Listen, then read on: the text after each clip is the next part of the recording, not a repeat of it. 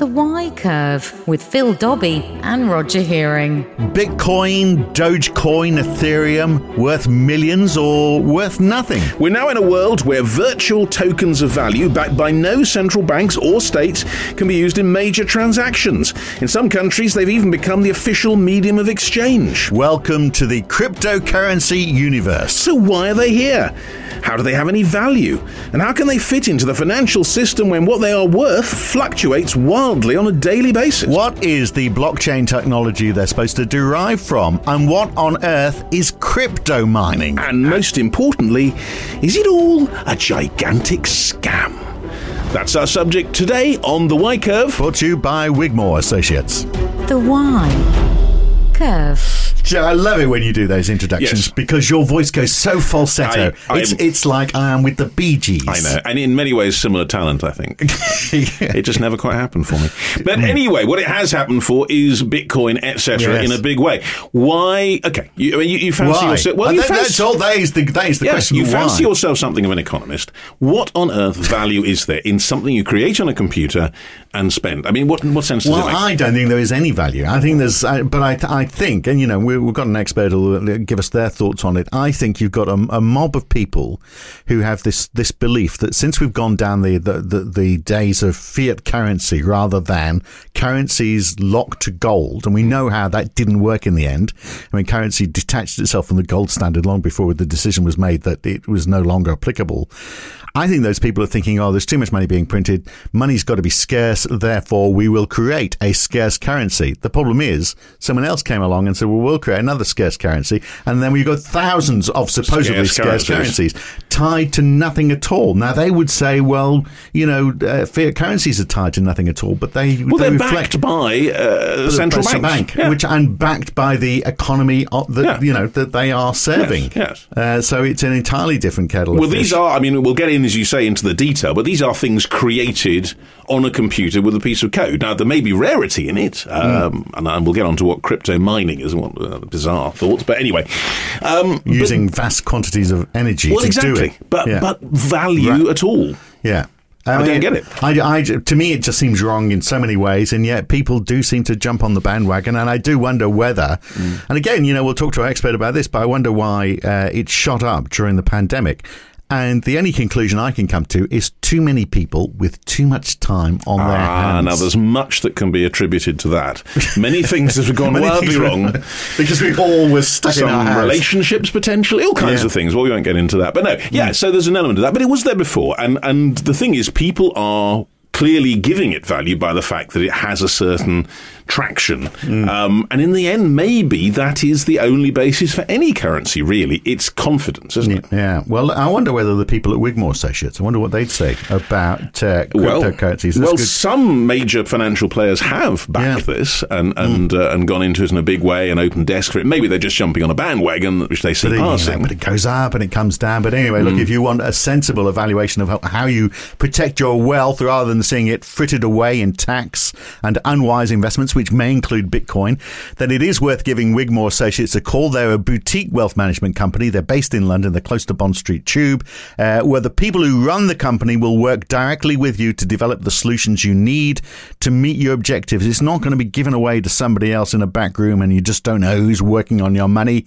The people running the company are doing that, whether it's managing tax efficiency, investing spare cash, or planning for your retirement, or sorting out inheritance arrangements. Either, someone has passed away, or you're just wondering about what happens to your money after you go.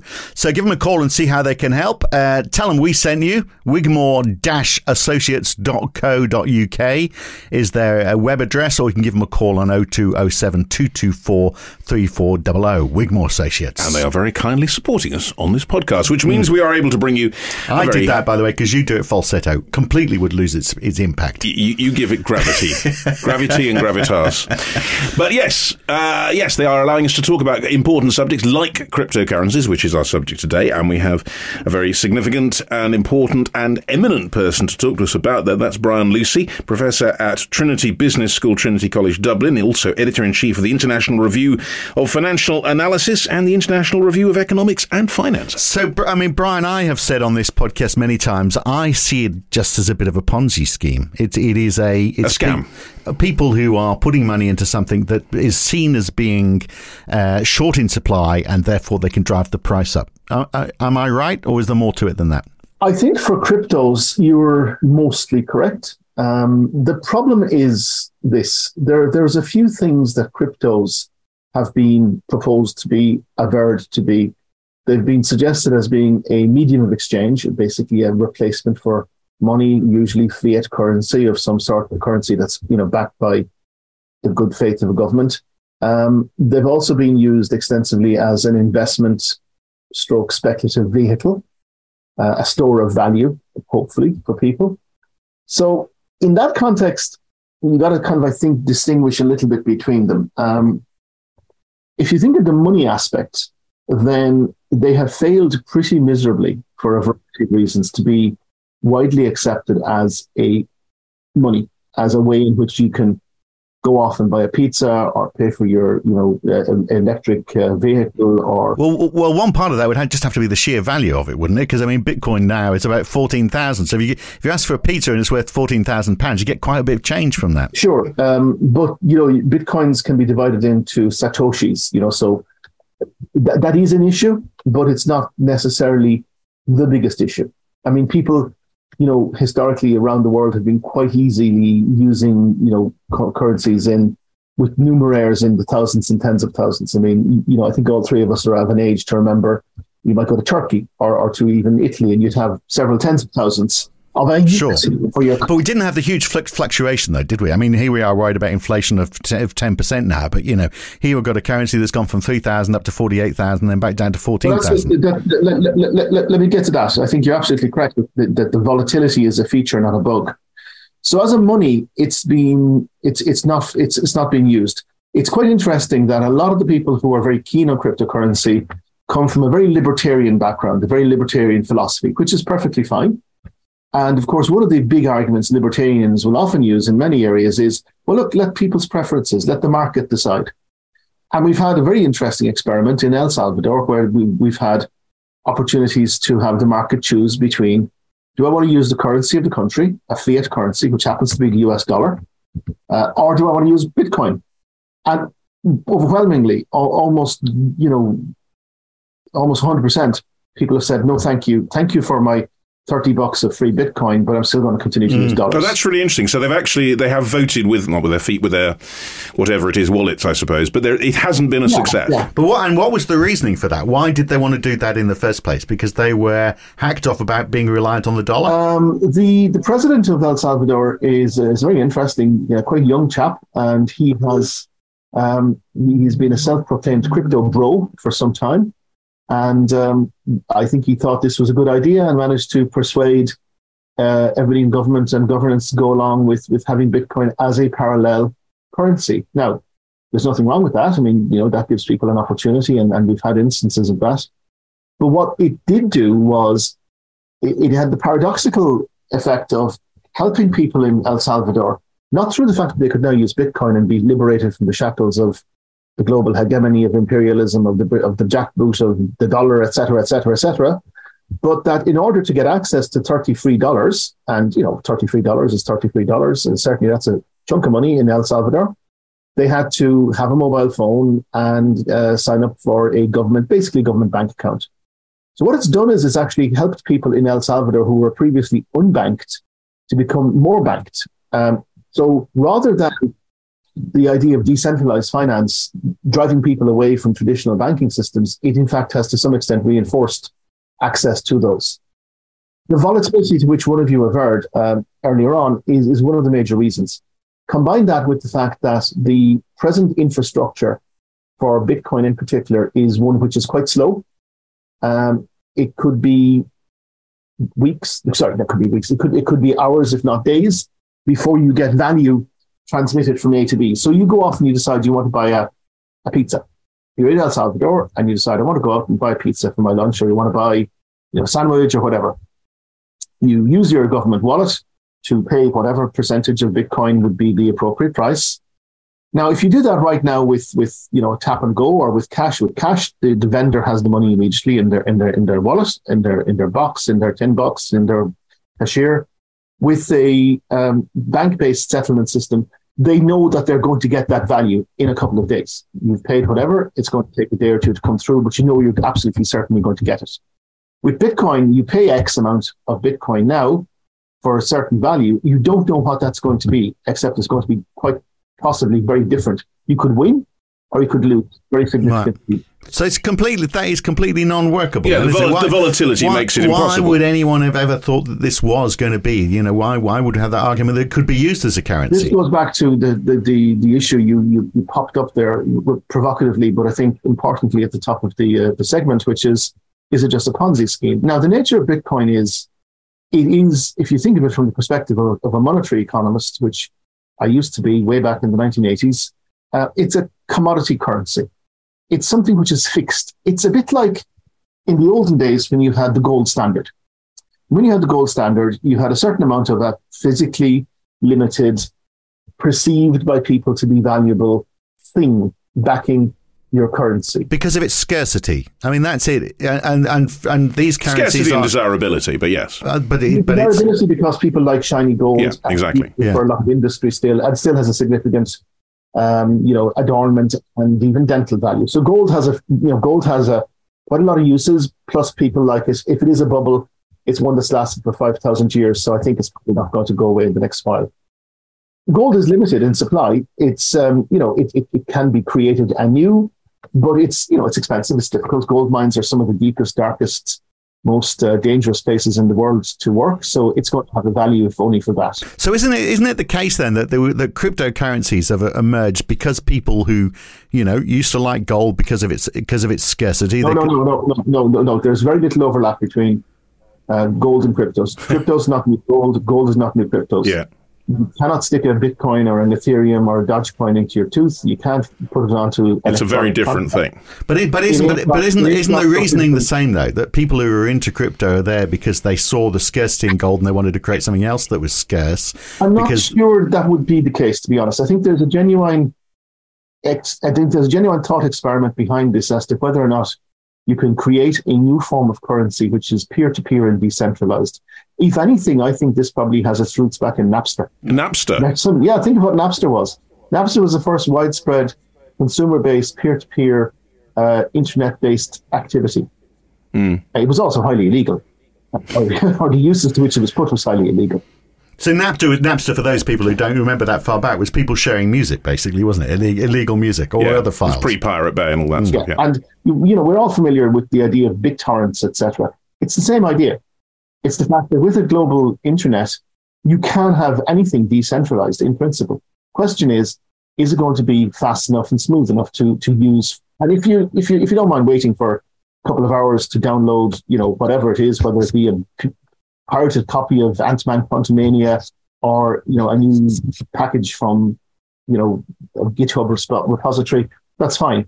For transactions that require people to have a certainty of value, it's more difficult. Now, there are little ways around that. There are better quality infrastructures, but they haven't as of yet been widespread rolled out. I think we need to, just before we move on to the tool list, because I think we've gone a long way down this discussion without really, I think, defining what it is we're actually talking about. I mean, there'll be people listening to this say, well, what on earth actually is it? We say they exist.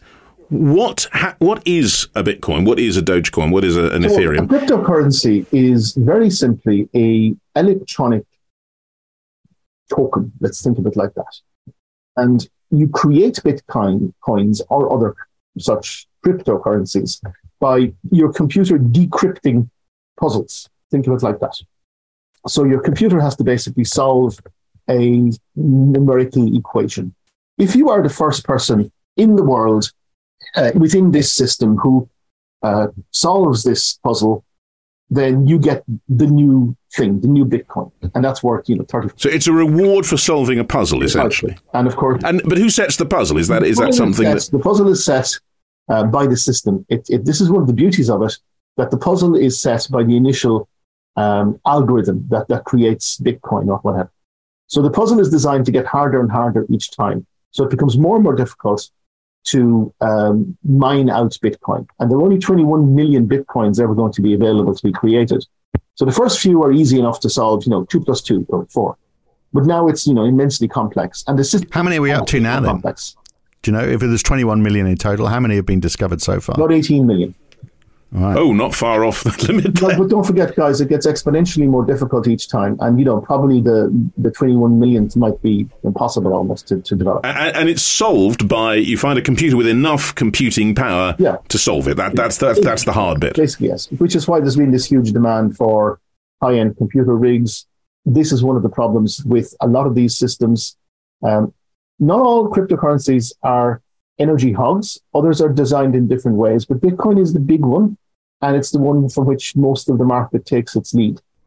So there's an ethical question here. I mean, there's a million and one question. You can probably tell by my tone that I'm quite dismissive of it. But I mean, on the ethical side, the idea that people are using power to create something which is entirely artificial, for which we know it's not suitable as a trading currency. It really is there just to add to the wealth of people who invest in it. I mean, there's something very ethically corrupt about all of that, isn't there? Well, there's an ethical question as to whether or not the power could be used for other activities, and the answer is certainly yes, it could be. I mean, Bitcoin mining, Bitcoin mining, depending on who you ask on what day of the week, the last estimate I saw from a Cambridge researcher just literally last week was, well, Bitcoin uses about the power of Sweden.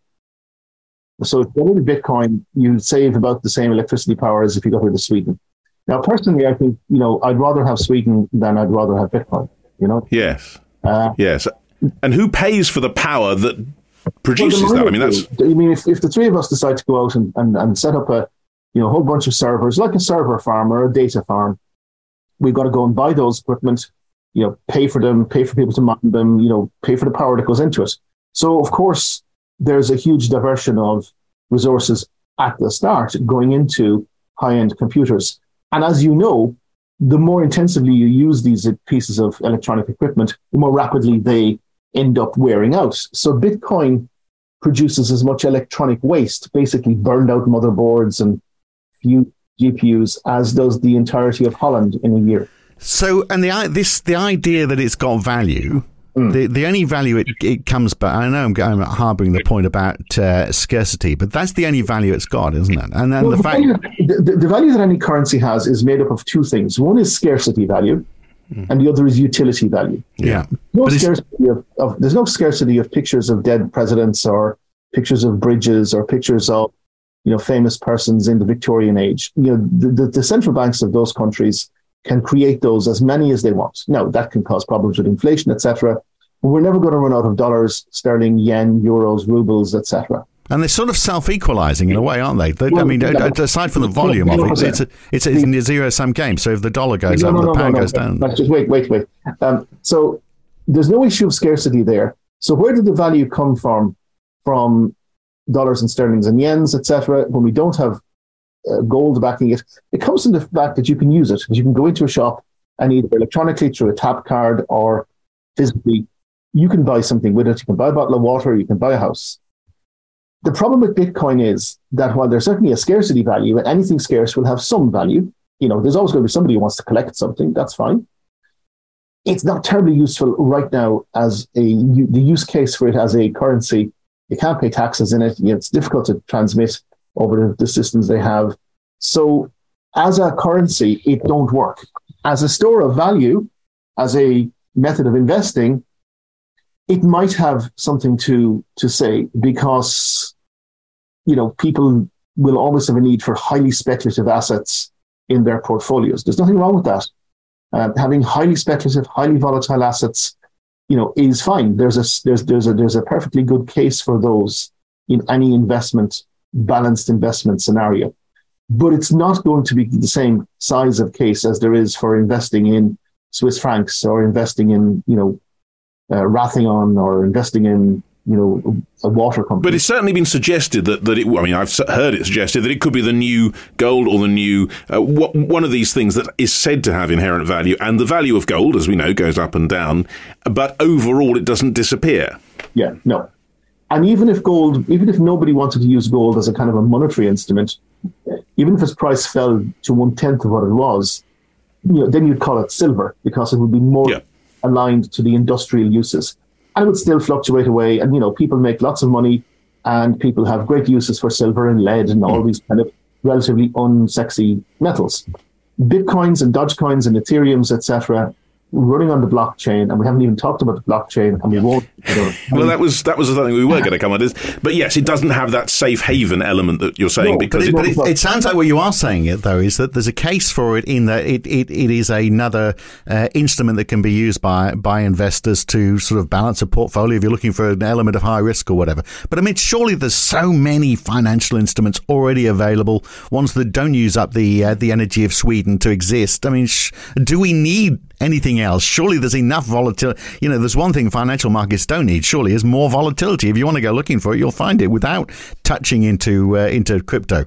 I think that then you get into a value judgment about, when do we have enough financial instruments? And that's a fascinating discussion. A long time ago. But the point is that if you accept that you allow people to create new financial instruments, and as I say, there's a discussion to be had, then there's nothing wrong with this. But let's not overhype it. It's always and ever in that context going to be a small part of the total asset mix around the world. It's what people put into it. It's what people assume it to be. I think, this sense of restricting the number of instruments, in the end, the market will produce the value that it requires. So people will want, for whatever reason, Bitcoin, fine, they will put money into it. They know the risks, they take the risks. And that's, in my view, at least, not a difficult part of the financial system. It's about £1 trillion, I read somewhere. There's 23,000 different cryptocurrencies. And Crypto winter has wiped a lot of that out. There is another problem with cryptos, with cryptocurrencies, which is that the very nature of their decentralization means that they are more easily used for illegal transactions, for scams, than is the case with an equivalent amount of non-cryptocurrency. That is just inherently the nature of it. And it certainly attracts some very dodgy... I mean, the FTX exchange collapse is one element of something where people say that there's a kind of inherent criminality, perhaps, in some of what goes on, and it certainly attracts those sort of people. Well, you said it came out of Napster, which itself, of course, was an illegal... No, I didn't. No, I said I think the inspiration... Yeah, sure. I'm not saying it emerged as a... but it was a similar idea. It was inspired by, which itself was an illegal activity, of course. Well, I think the use to which Napster was put, I mean, the peer-to-peer stuff is fine. As I say, it's not the case that everybody who uses or touches, Bitcoin and whatever is, a dodgy criminal on the dark web selling, harvested children's organs. That's not the case. But if you were going to do that, then you'd use Bitcoin. That's the reality. I mean, this is why when you have ransomware, they don't ask for, here's my IBAN. They ask you to transfer, Bitcoin or whatever to a wallet. Now, there the exchanges need to be looked at. And you mentioned FTX, but there are other big exchanges. And there's quite a bit of research being done on the extent to which the extent to which you can identify through the footprints or fingerprints of transactions, scams which are likely to be actual scams versus unfortunate trades or criminality, and the extent to which these are detectable means that if it was a bank, know your customer would immediately come into play. This isn't the case with crypto. Because it's unregulated, but that is the very, very nature of its existence in the first place. Libertarian nature of it. Yeah. Right, but if it became so popular, it would be banned, wouldn't it? Well, for that very reason. Where we're going to another discussion, which is about, then if it becomes a threat or a success, depending how you want to look at it, to fiat currencies, then it will be regulated and its attractiveness will therefore disappear almost entirely. Now, this is also perhaps the fact that a lot of young people who are more digitally native, more savvy, more prone to taking risks, are attracted or have been historically attracted to holding Bitcoins, etc., means that I think central banks have realized there is an appetite out there, along with the generalized move away from cash towards a more cashless society, for a central bank digital currency, which are not cryptocurrencies, but they share some similarities at the surface level. What is this? Is the similarity the same nature of solving equations or whatever to create them? Is that part of it? The similarity is that they're digital. They be done through digital wallets, etc. Much of the surface look would be similar, but the bottom line is that a digital pound sterling would be almost every respect at a retail level and probably at a wholesale level, the same as a pound sterling right now. Yeah, you wouldn't have, as Roger seemed to be suggesting, you wouldn't have a central bank saying, hey, let's limit the amount of currency that's available, because they're very good at doing the last thing they doing want. the opposite. Exactly. Yeah. So, but just on the getting back to the value then. Sure. So Bitcoin went from, just before we started talking to you, I was theorizing that the reason why Bitcoin went from about 3,000 in 2019, £3,000 to 48,000 in 2021 was because we were all locked in our houses and we had nothing else to do. So we thought we'd start playing with stuff, and we got onto Bitcoin, and that shot it up in value. I mean, is that a fair call? That there's a bit of The other part to remember, though, guys, is that we've been in a very anomalous situation. We, as in the broad global economic society, for about the last 10 years, we've had interest rates at historically abnormally low levels. And to some extent, suppressed inflation. That has changed. And the consequence of that is that if you are also pushing a wall of money out of central banks to try and prop up the economy, which was appropriate during the global financial crisis, was then only very slowly being wound down. Then COVID comes along and it all accelerates again. Again, an appropriate response. But all this money's got to go somewhere. And if you can't go into retail spending, it's going to go into saving, and then eventually it's going to go into asset accumulation. And is that going to rise up houses? Is that going to rise up in stock markets? At the margin, it's going to, in the search for yield, it's going to go into the most speculative asset classes. And that's the Bitcoins of the world and yield farming and all this kind of mad stuff. Guaranteed 14% return, no risk. I mean, you've got to look at that and wonder, really, if there's no risk, how come you're getting such a high return? Well, that's where it begins to sound like a scam, isn't it? Well, the risk is it came crashing down afterwards, didn't it? And yet, and at the time when we were seeing interest rates going up, it was coming down in value, and yet everyone was told that this was going to be a hedge against inflation. It didn't work out that way. No, I mean, Bitcoin has not been proven to be a hedge against inflation. I think at the moment we don't quite know. I mean, it was interesting this morning. I was listening to the morning news on RTE radio, and I think UK inflation is now running at an annualized about 10.5%. Yes, it's just over 10, which our rate is running at about 5.5%. And those kind of divergences also cause, and if that's, and that is to some extent being repeated across the Eurozone. Now you can argue, what the ECB should or shouldn't do, etc. But you're seeing quite a divergence between the main central banks and how they are dealing with bringing inflation down very rapidly. The US is dealing with it, as it often has done, through rapid economic growth. The Bank of England seems to be sitting by, kind of wondering slightly what happened.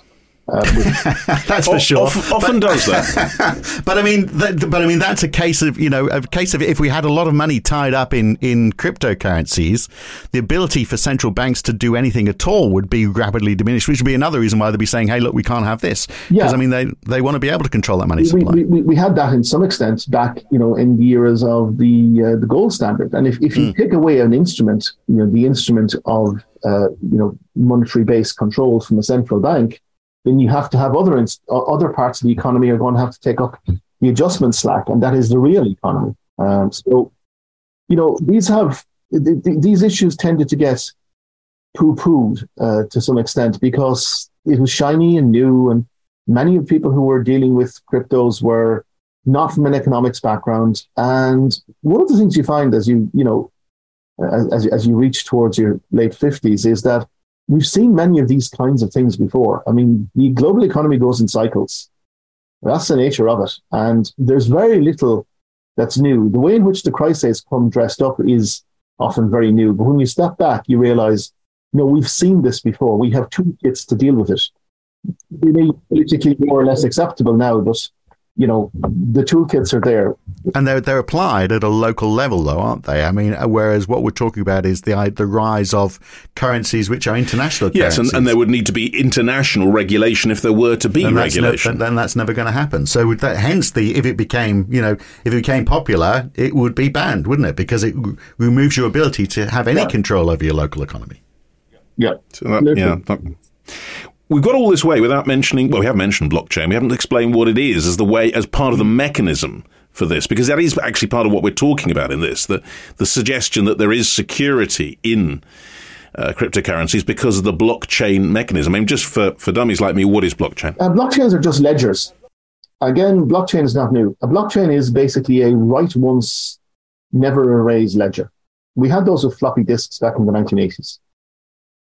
It's basically a situation where the transaction or the action is recorded on the computer and it can't really be unrecorded. So the idea is that you have a definitive statement of fact that this happened, this transaction happened, this smart contract was dealt with, this piece of kit was shipped. You can use blockchain for lots of different things, but that's equivalent to having a magic ledger. Maybe you got it in Diagon Alley or somewhere, and you can write into it and you can never erase it. Because in reality, it's a whole linked series of computers that keep this recorded. Exactly. And there's things called proof of consensus, etc.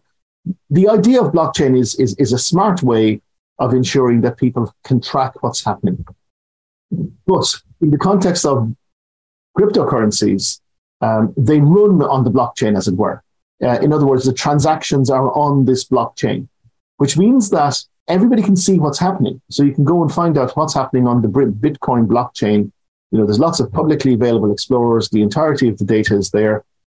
The best place to go if you really want to look for that is Cardiff University Business School have a fantastic blockchain explorer, and they're really, really good tools to investigate. What you don't have is you don't know who's doing what because it's an alphanumeric string. So that's the anonymity. But the blockchain itself is a perfectly reasonable set of bookkeeping exercises. So you could say, I have this much Bitcoin and I can prove it in the ledger, which will continue to be there. Right. But if that's true, and that gives, I guess, an element of security to whoever possesses this, how come there have been so many cases where people's online wallets or whatever it is disappeared, it's been taken away, it's been pilfered, whatever's happened? Yeah, when people say they've lost their desktop computer and they've lost all the money in it, why can't they just claim it back? Well, they can't claim it back because they can't prove they are who they say they are, because they've lost their keys, basically. But the actual thing, if you possess it and you have the key, in theory, it can't be actually just stolen from you. Precisely. But, how many times have you had computers crash? How many times have you forgotten passwords? This is the nature of the human being. You have people, criminals. We had one famous case, an Irish criminal, and he had his keys on his blockchain keys, proof that he owned that part of the blockchain, on a USB stick, which was hidden in a set of fishing rods, and in a keeper out of the house. You can see what happened. So if we know, if there's somewhere in Cardiff University, it seems like a good place to start, a record of all of those transactions, and we can't identify who they are, but presumably we could identify an alphanumeric as having had a number of different transactions. Surely we'd be able to tell from that, through the use of algorithms, what looks like suspicious activity. Oh, 100,000%. And is anyone doing that to try and find it? Because there's not a lot of vested interest for those people who are operating in this game to identify that. Researchers in the ICMA Centre in Reading and the Urquhart and in Cardiff, Hossein Jahansalu have a very interesting paper which they're spreading around the conference circuit on anti-money laundering, issues around things to do with identifying scams, etc., on the blockchain using the Cardiff University Blockchain Explorer. And are they finding there's a lot of it going on? They certainly are. I think they would be a really interesting, and once that paper gets into a public forum, I think that would be a really interesting talk to have with them. So given the knowledge that we have, that there's a lot of dodgy stuff going on around this, and we know that it's effectively out of control and potentially is going to be very hard to control. Yeah, what do we do about it? Well, and do you see it coming to a bit of an end, which it sounds like in a way? There's a limit, as we know, to the number of Bitcoin anyway. But is there a point where the central banks of the major powers of the world say, hang on a second, let's just kill this? Or is there a way, that the halfway house, where they can say, well, this does need some regulation, clearly? I think the nature of regulation to some of the more extreme Bitcoin markets is a little bit like saying, you're a little bit pregnant, or the vampire got a little bit of sunlight. It really, really wouldn't last. I also think that there's quite a bit of evidence floating around that the government tax people, particularly the IRS, and the Securities and Exchange Commission are pretty good at making very educated guesses about the kind of people who have been engaging some large crypto transactions.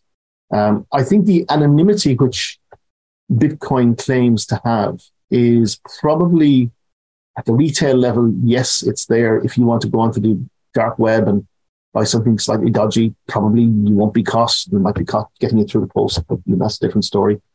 At the big level, I think the regulators, they're on this. They know what they want to do. And the money's got to come out somewhere, though, as well, isn't it? So if you put money into crypto, you do something dodgy, you've got to get it back into a way you can spend it. So this is the problem with that you have, is that you've got this kind of semi-closed system. And the three of us are busy doing our things, Bitcoining away. Oh, that's great. We're all happy with that. But out in the wider world, we want to, sort of go out and buy our third Maserati or, whatever it is. In my case, my first. Really? You're only on your first one? Yeah. Well, it's tough in academia, It's shocking. But when you want to do that, then you've got to translate it into a currency you can use, euros, sterling, dollar. And that's when the eye of Sauron, begins to swivel in your direction, because effectively the only way to do that right now is to convert your cryptos into what's called a stable coin. And the big stable coin is Tether. Tether is linked pretty much one-to-one to the US dollar, at least so it's claimed. And empirically, it is very, very stable, at very little fluctuations against the US dollar. Now you've got, now instead of having, 500,000 worth of the crypto, you've got 500,000 worth of Tether. You can then immediately withdraw that in dollars, which is great. And then, the Fed go, and you got these dollars where? Yes. Yeah. The classic money laundering operation kicks in at that point. So one final question then, very quickly, because we are running out of time. Well, in fact, we ran out of time 10 minutes ago. Would this have emerged, and would there be, how much of this is sort of like anti-US US dollar, and how would it have emerged if, way back when, Keynes's idea that we had a bancor, that we had a global reserve currency that wasn't the dollar that everyone interacted with. If we'd had that, would this have emerged? I don't think it would have emerged as much. And, you're delving right deep into modern international financial infrastructures there. I mean, there have been the occasional mutterings about global reserve currencies. We have a global reserve currency, for better or worse, it's the US dollar. The others, the euro, sterling, the yen, the renminbi, are global reserve currencies, but of a second resort for a variety of reasons. Whether we like it or not, and I don't think it's good for anybody particularly. I think we'd be better off if we had several competing global stable reserve currencies. But for like it or not, we have the US dollar right now. Therefore, if you want to get your cryptos into dollars, you're ultimately dealing in dollars. Yeah. All right. Final question, very quickly. Then he's very good at final questions. He's into crypto time now. Has it gone as far as it's going to go? Are we? Is it there, sort of like as a sideline, very volatile, sort of almost like a hobby? Yeah, for kind some of people? Amusement rather than serious financial. Or is it going to expand? I would think I would be rather bearish in terms of where this will go. Now, again, one of the interesting points that isn't often made is that there's... So we're through Sweden and we're starting to use the power supply of Norway now, then? Yeah. Exactly, with the hydro. But there's a huge amount of research on crypto centered in the UK, and it doesn't get enough play as a source of research strength. I mean, so I'm going to refer here now. I've referred to people in Cardiff, in Reading. Let me go down to Southampton, where you've got Larissa Yarovaya. And she gave a keynote at a conference last week in Belgium, which I was at. And she was more bullish about the case, not the case for crypto in terms of go crypto, but its likelihood of lasting as a ecosystem into the future. So maybe we'll leave it with teeing up, talk to Larissa about where's the future of crypto. But she thinks it does have one. More than I think. But not a dominant. I mean, the point is, it is where it is. Yeah. No, I'm not aware of anybody who's bar the wilder shores, of Twitter or whatever Elon's calling it at any given moment, who's going like, Ray, crypto for the future. Well, those people who've talked to me about getting to crypto are the people who seem to have crypto, and I can't help feeling there's a bit of self-interest. That tends to be the way it works. Well, we've certainly explored the wilder shores of possibility, but thank you for taking us back to the safe ground of saying basically it isn't going to be dominant or taking over at all. But it's interesting. But I think those three people, who are they're publishing vast amounts. They're well respected in the industry. They've got different perspectives. There would be you could have an interesting conversation with them. Right. We'll delve into it again. We've had a very interesting conversation with you. So thanks for your time, Brian. Happy to help.